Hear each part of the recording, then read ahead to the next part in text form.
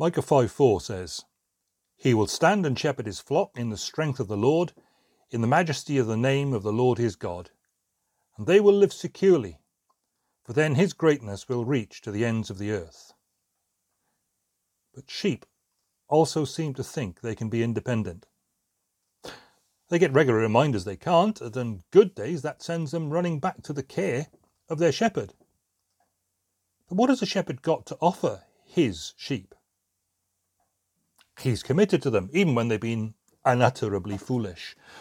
He sees to their food supply and watering. He tends their ailments and clears their parasites. He trims their feet and shears their fleece to prevent them from coming to various harms.